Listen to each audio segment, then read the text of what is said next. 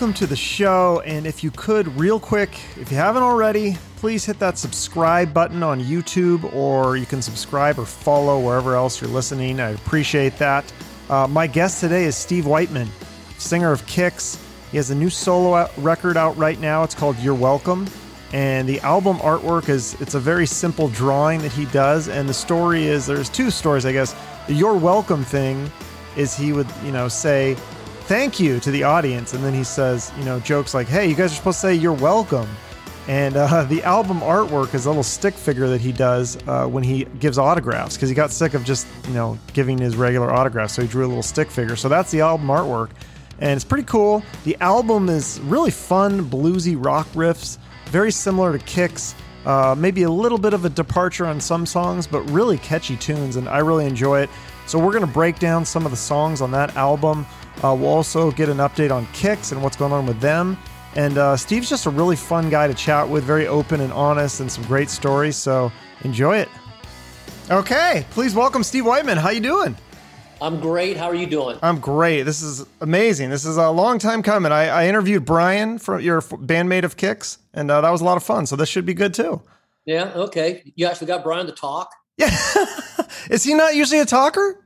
But Brian's like Mr. Ed. He only says something when he has something to say. He's not like he's not a very conversationalist guy, but when he has something to say, it's usually pretty interesting. Yeah, he had some good story. He had a great story about working with Steven Adler when they were both kind of like, fucked up on, yeah.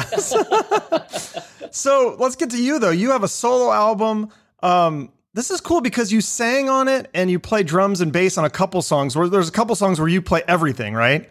Yeah. I did everything on the demos, and when it came time to actually decide to go ahead and do this thing, I wanted to do it right. So I brought in some people who were more qualified than I am. So, but there were a couple of tunes that I wanted to play the drums and the bass and the rhythm guitar and do all the vocals. So just because it's fun, it's like a bucket list for me. Okay, yeah, because I just had Paul Gilbert on from Mr. Big, and he has a solo album too, and he said he likes playing the drums. Like, it's really fun. Is it really fun to play the drums? That was my first instrument. Yeah, you started out in a Led Zeppelin cover band as a drummer or something like that? I played in a lot of cover bands. It wasn't really just a Led Zeppelin cover band, but no, I started playing drums when I was like 8 years old. Yeah. My dad used to take me out to bars and I'd play to a jukebox and pass a hat and make about $20 when I was 8 years old. I'm like, woohoo! That's so fun. So some of these songs, if we talk about, the old days, like the song Easy, tell me about this one, because you said you wrote it about reminiscing about times when you were in a band. It was really easy to pick up girls. What is that like? Because I've never experienced that. I've only had rejection. So do you get a big ego if it's easy to pick up girls, or? Well, it's kind of a double entendre. You could say that it's easy to pick up girls, but you're also saying, hey, I'm easy. So I'm not that hard to pick up. So you can reverse it. You can go either way with it. Okay. So, and then the other song that's kind of like piggybacks on that is Get the Wild Out. So you wrote that about, telling somebody, to one of your students who was getting married, and you asked him hey, did you get the wild out? So do you think you can truly ever get the wild out of somebody? Like, if that's kind of your thing, like you just want to like fuck everything in sight, like, can you really ever get that out? Like, do guys ever get sick of that? I'm living proof. Yeah. You can get the wild out. Like, you just got bored of like being with a bunch of different women? Well, it's usually, they're a bunch of sluts usually. And when you come to the realization, these aren't nice girls, I wouldn't take these girls to meet my mom. And when you finally do meet that girl that you want to take to meet your mom, then all those sluts go in the rearview mirror. So you just, you don't have that desire to go, you get the wild out, basically, right? You get the wild out, yeah. And then once you find that special girl, then, you're ready to settle down. Yeah. And are you married then? 38 years. 30? Oh, because you got the wild out a long time ago then. Yeah. Oh, wow. That's amazing. Well, congratulations. Thank you.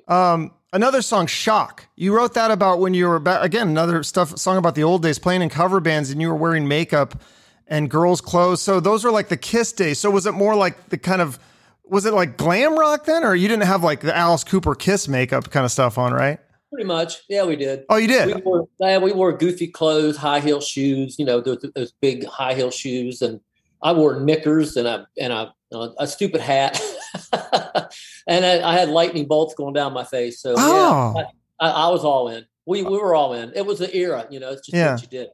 The lightning bolts on that's okay. That's different. I haven't seen too many people do that. Is there pictures of that somewhere? There probably is, but I won't share them. Oh, okay. I was gonna say, I was like, I've never seen you with lightning bolts. That's kind of cool. Let's see what else we got. Prick teaser. I love the title of this one. Me too. It's like, so yeah. And then like the tug of love, it's again, another song about sex. Both those songs are really blatant, really catchy songs. I love the songs, but I feel like some artists are trying to get away from that and like, oh, we don't want to talk about sex. That's not and you're just like full on embracing it. So why is that different for you? Cause I got the wild out and all I can do is dream. You're not worried about getting like Me Too'd or any of that stuff or being politically correct? Nah, fuck that. Yeah. And you're not worried too about, because I feel like that was like bands of your era, that was a thing where they got lumped into this like, oh, all your songs are just about partying and sex. And so a lot of bands were like, no, we're going to be more serious. And you're saying, I fucking love sex. So we're going to write songs about it. Exactly. I love sex. I love making people laugh. I love that party atmosphere. I love sex, drugs, and rock and roll. I mean, that's been the motto for my whole career. So why change now? But you never got into the drugs really, right? It was more just drinking. Not really. Yeah. Because Kid Dynamite, I mean, that is a little bit more of a serious song. That's about your guitar player, Ronnie. And he's obviously been battling addiction for years. How's he doing right now? Is there any updates on that? Last I spoke to him, he was he's working like 2 normal jobs. He's still living in like a rehabilitation clinic, and I think he still has a ways to go. I mean, even when he's set free and go out into the world, like you did before, we still have to make sure that he's going to be able to stay clean, sober. So, but right now he seems like he's doing really well. He's following all the rules, and he's doing everything he can to get his life back in order. Well, that's good, yeah, because he was sober for what, like 10 years or something like that, and he was totally fine. Years. 20? Sober for 20 years, yeah. Oh, so and then it was just the pandemic that. It was even before the pandemic. Was that before that? Okay. Yeah, he got Hep C, and he had to use intravenous needles to battle the Hep C. It was before the newer treatment came out. Oh. So, and we all think that just kind of took his mentality back to the days when he was using. And I mean that's speculation. And okay. You probably have to ask him that. But sure. It seemed like that's when things flipped for him. Oh, that's rough. Well, I'm glad to hear he's doing better then, because I want everybody to be doing better. And then we all do. Yeah, Bad Blood. I mean, that song is about having good friends and having a falling out. And I think everyone's experienced that. And you don't want to name names on this one, but I mean, you could kind of like guess who it might be about, right? Yeah, you can guess. Yeah, I mean, because I've heard you tell the story about with Donnie and how you just like he yelled at you about you wanted to use some song on Funny Money, and he screamed at you, and that was the last time you talked to him. Do you think you'll ever talk to him again? I mean, or is there a part? Are you just done with all that, or is there a part of you that's like all that? I've moved on. Yeah. I mean, last time I spoke to him was 95, and I 95. was just saying, hey, I'm going to use a song you and I put together, and he just tore me an asshole, and I took it. I let him get it all out, spew all of his nastiness, and I thought never again, and hung up. And I said, I'm sorry you feel that way. Always respected you, but now I don't. That's really sad. And he hasn't said anything. There hasn't been anything in the press, or he's just kind of been laying low, huh? We have no idea where he's at, what he's doing. No clue.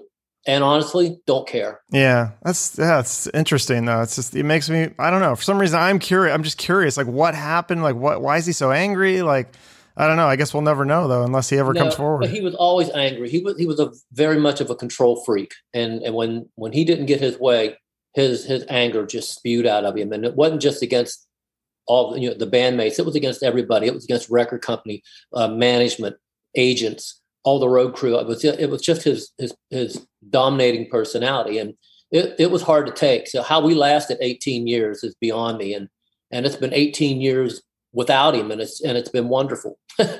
Interesting. Great. So is that your advice if people have a relationship or friendship like that, is to just get out and don't look back? Absolutely. Get out of it, because it just drags you down. Then, life is short. You want to go through it happy. And if you're not happy, get the hell out. I don't care if it's a marriage, a girlfriend, a band, whatever it is. If you're not happy doing it, get the hell out. Oh, that's great advice. I love it. So let's see. Lightning Bolt, that was a really catchy song. Strip, that was a good song. Do Me Like You Done Before. Another, like, that's a great, like a blues rock song. Yeah, that's just the old, just a boogie woogie song. Yeah, yeah, great stuff. So now what are you going to do with your solo career? Are you going to do some live shows or a tour? Like, would you consider opening on a bigger tour or? I don't even know if I have a solo career. I never really intended to put out a solo record. I mean, it just fell into my lap. Jimmy Chalfant, our drummer, and Brad Divins, who produced it, were getting together in Brad's studio at his home during COVID just for something to do, and they were doing cover songs and putting them out on Facebook and wherever, and just collecting clicks and likes and all that. And Jimmy just said to him one day, Steve's sitting on a pile of originals that I don't know if they're kick songs or not. Maybe we can get him over here and record a couple of them. Brad was just trying to get more experience in his studio. So they invited me to come over, and I took my little pile of songs over, and we sat and listened to all 12 of them. And Brad said, let's do all of them. And I said, well, it looks like I'm making a solo album then, doesn't it? And he goes, yeah, why not? So then we got Bob Perry involved, and of course, Jimmy. And then COVID, kind of, it got worse, and everybody had to go back to their houses and record from their house. So everybody learned how to make records from their home because you had to. Mm-hmm. So, but those songs you presented them to Kix, and Kix didn't like any of them, or? I got crickets when I sent them out to him. I mean, I literally got crickets from him. So I just realized, okay, then this stuff, I can't write Kix songs, but I can write Steve Whiteman songs. So that's what I did. So that's interesting. Yeah. Cause some of these songs, I mean, like I said, I'm trying to think I don't think there's a bad song on the record, in my opinion. Like, I think every song is like really catchy, and I could definitely, I mean, some of them sound like Kick songs. That's because of my voice. Yeah. Well, and the riffs, I feel like the riffs they're just real catchy, like Tug of Love. I mean, that's just like, I could totally hear Kix doing that, but I guess if they didn't want them, then I guess they're your songs now. Well, there's also, I don't know if everybody would be ready to do a Kix album anytime soon, just with the economics of it and the work that you have to put into it, and the reward is very little. So sure. If you're not a rich band, and we're not, we didn't make a ton of money, so nobody really has that stash of money to just throw new music out for the fans just because you want to throw new music out for the fans. But you couldn't do it like you did this solo record, just the same thing as the way Kix doesn't want to do it that way? No, I think there's a higher standard for them guys, and especially Mark Shanker. Mark and Taylor Rhodes really hit it off when Taylor produced Rock Your Face Off. And yeah. I don't think Mark would want to do it without having Taylor involved. And Taylor doesn't come cheap. And we did it in Mark's studio in his house. But we did have to go to a studio to record live drums. So it's an endeavor, and it's expensive. God, but I love that album so much. Like that's your best album. Would you agree? I don't know if it's our best album, but it's damn good. I mean, we were all very proud of it. Yeah, I mean, Love Me With Your Top Down is such a great freaking song. Like, I think that's my favorite Kick song. It really is. Like, I love that song. We still do that one live because that one still gets over. That's I believe that's that one, and Wheels are my two favorites off that record. Yeah, those are great. And then because you said Brian is going to do Rhino Bucket shows in January, February, so maybe you could do some solo shows then? There's a chance. I mean, I really haven't put a whole lot of thought into it. Right now, in order to do something like that, Brad Divins would not. He's on the road with Enrique Iglesias, so he would have to be around. I'd have to go through a whole bunch of rehearsal just to get enough material together, because I don't think 12 songs would make a set. I don't know. I never say never, because if Brad's around and they would want to do it, if we just did some opening stuff and played an hour, maybe we could do something like that. Yeah, you could play Kick songs and Funny Money and solo stuff. Yeah, that's true. Yeah, I think that'd be awesome. Yeah, I would say either like do the local shows like we're in your hometown, or if you could get I think an opening slot on some like a bigger tour would be fun. Who the hell would have me? What? I mean, Kix can't even get on a bigger tour. Why would they let me on a tour? You can't, really? No, but we do festivals, and we do casinos, and we do local clubs and theaters, but we've never had an offer to open for anybody. That's shocking. Yeah. Because I mean, you're definitely one of the bigger bands of that era. Like, I've seen other ones that go on tours together. And have you tried to reach out to some of these guys? How do you do that? I don't know. I assume I that mean, you. we have an agent that Yeah. puts feelers out all the time, but maybe they don't want to have kicks open for them. Maybe they see a little bit of a threat of a bunch of crazy ass energy driven guys that could possibly show them up.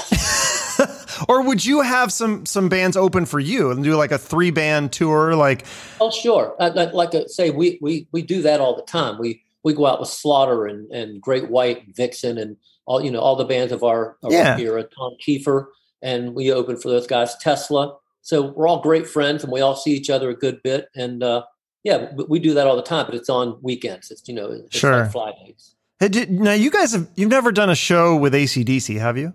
Never had, but man, we would love to have done that. Dude, that would be an amazing show. I feel like you'd be the perfect opening band for AC/DC. I agree. Have you ever had any interactions with them or met? Because I mean, it's just such a similar vein of rock. Yeah, I mean, they were definitely a heavy influence on us, and we did actually get to meet them at the Capitol Center in D.C. one night.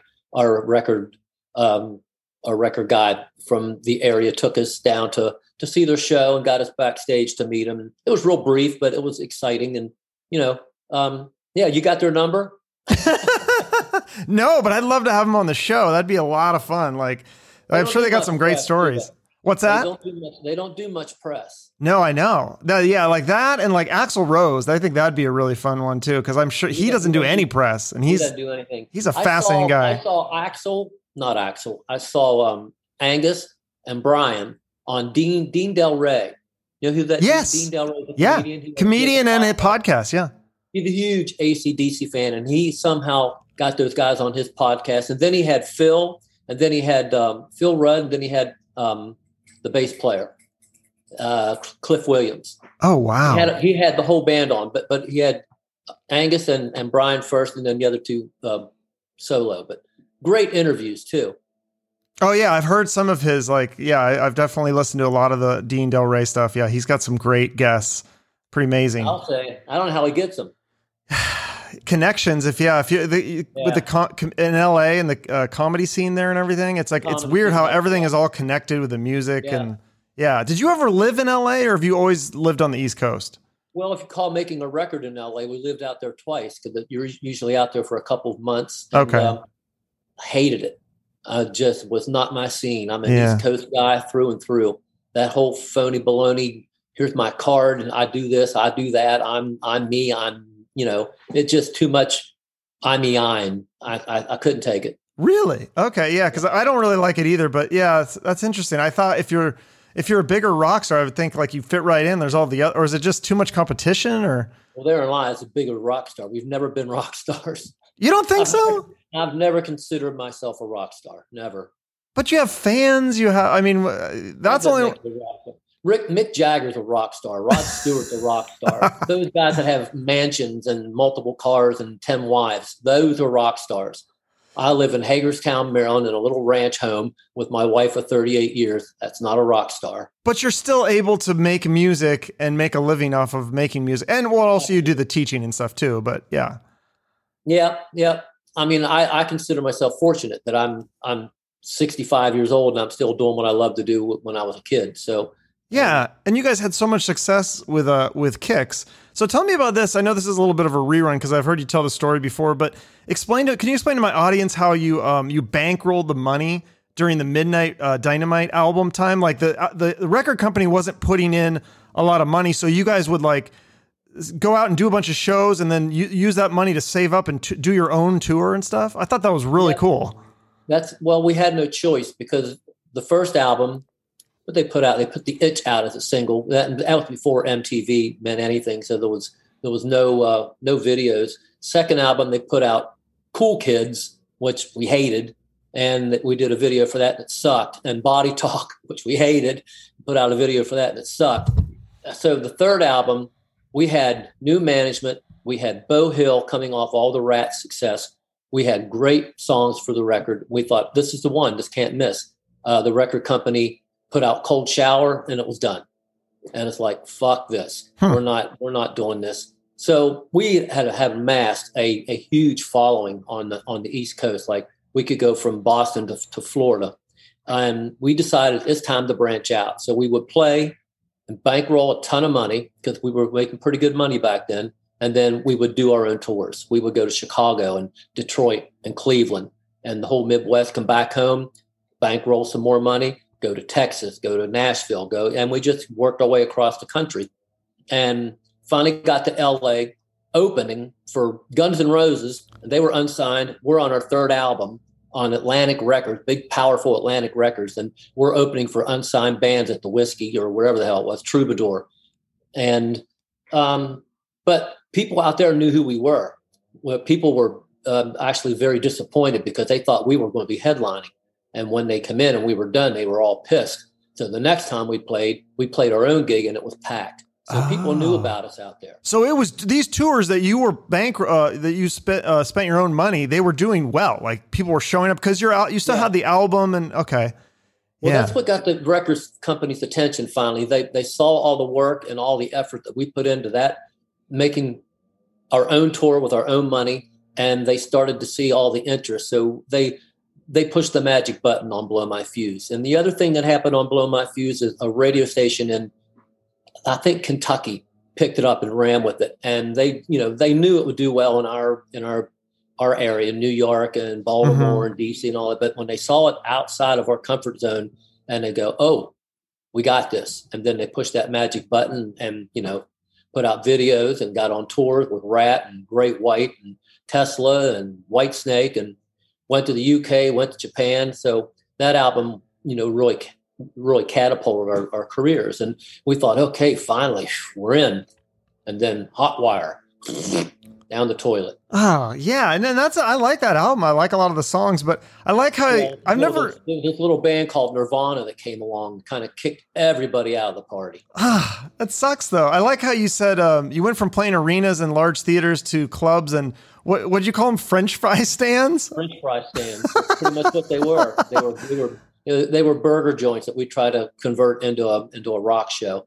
And when it got to that point, that's when we all looked at each other and said, "It's time to put this down. Let's take a break and let's see if this grunge shit doesn't go away, then we're fucked." Yeah, and you never thought of like, hey, maybe I should join a different, like, change my style and try to fit in with the grunge? Nah, hell no. Never even entered our minds. Not us. I mean, when you've been doing a genre of music your whole life, you can't just flip it. I mean, and if you do, you're a phony. Yeah. Oh, yeah. Because I mean, I know like you guys were on CMC Records, and like you had that 1995. Was it Show Business? Is that the one? Yeah, and that's like it's true to your sound, even in the mid '90s when most bands were kind of trying to fit in with the grunge more, and right. Yeah, but you guys stayed true. Well, that album did nothing, and that's when we really knew that it was over. And Brian had left the band. We brought in Jimmy K. Bones, and he had left the band, and we were getting exhausted just bringing in people and having them leave us because they thought we were going, like you thought we were rock stars, and we weren't. And the offers kept going down, the money kept going down, so it was almost impossible to maintain a living at that. So I bailed. We all decided it was time to bail, and I started teaching. Right. Yeah. And then you started the band Funny Money. So was Funny Money, it was more just like kind of like a hobby band at that point? It was to get your yayas out. I missed it. I took about a year off of playing and just did nothing but teaching. And then Billy Andrews, I was doing a fundraiser in Baltimore, and he approached me and said, I'd like to come up to your house and talk to you.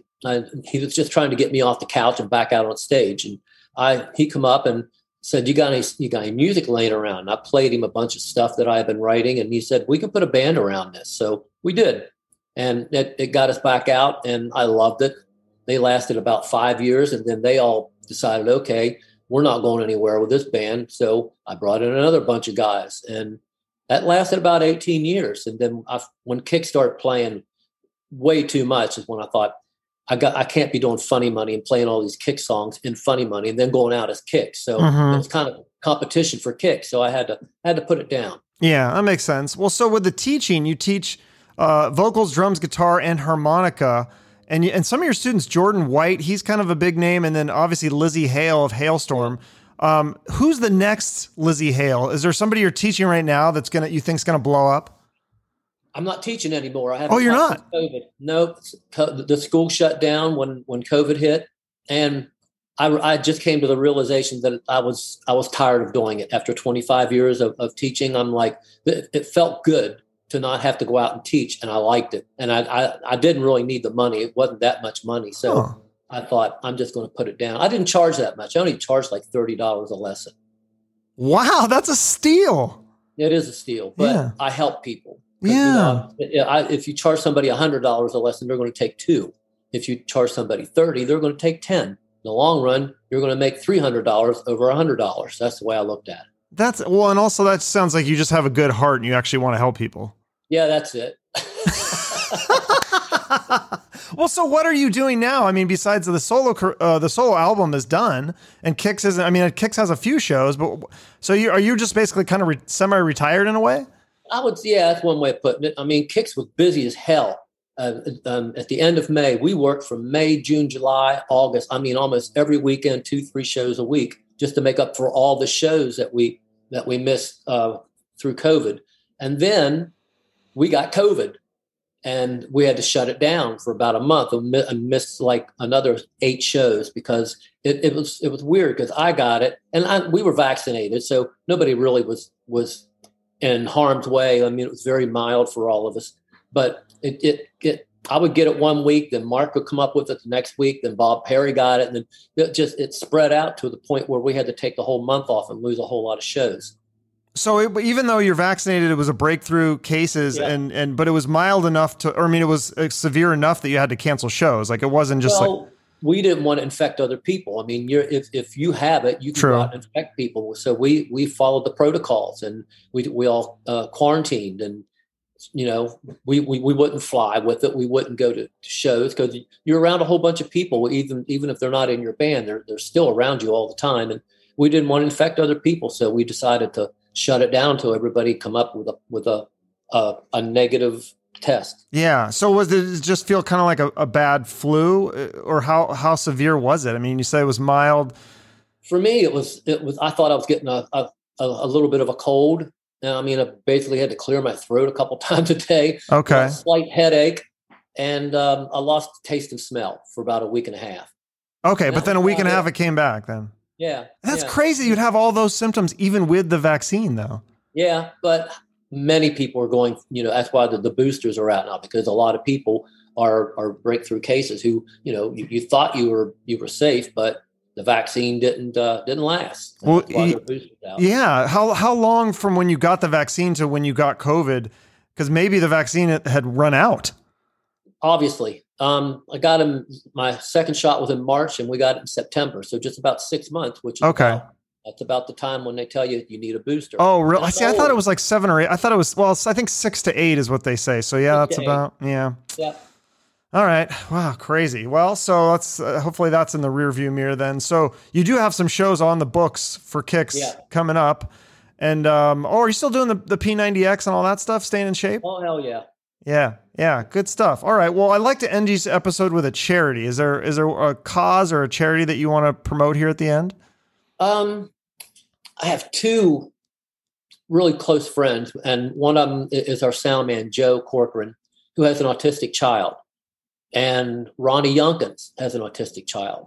So if there's a charity for autism, I think that would be the one. Okay. Yeah. I actually had somebody on, Kenny Wilkerson, who he had like a cookbook with a bunch of rock stars, and it was like Autism Rocks, and that's a good charity. Autism Rocks, I think they do. I think that's the name of the charity, or they work with another charity that helps. So I will put that in the notes, along with the link to your solo album and the Kix tour dates and all that good stuff. Great. Thank you. Well, thanks so much for doing this. I'll see you later, Steve. My pleasure. All right. Bye-bye.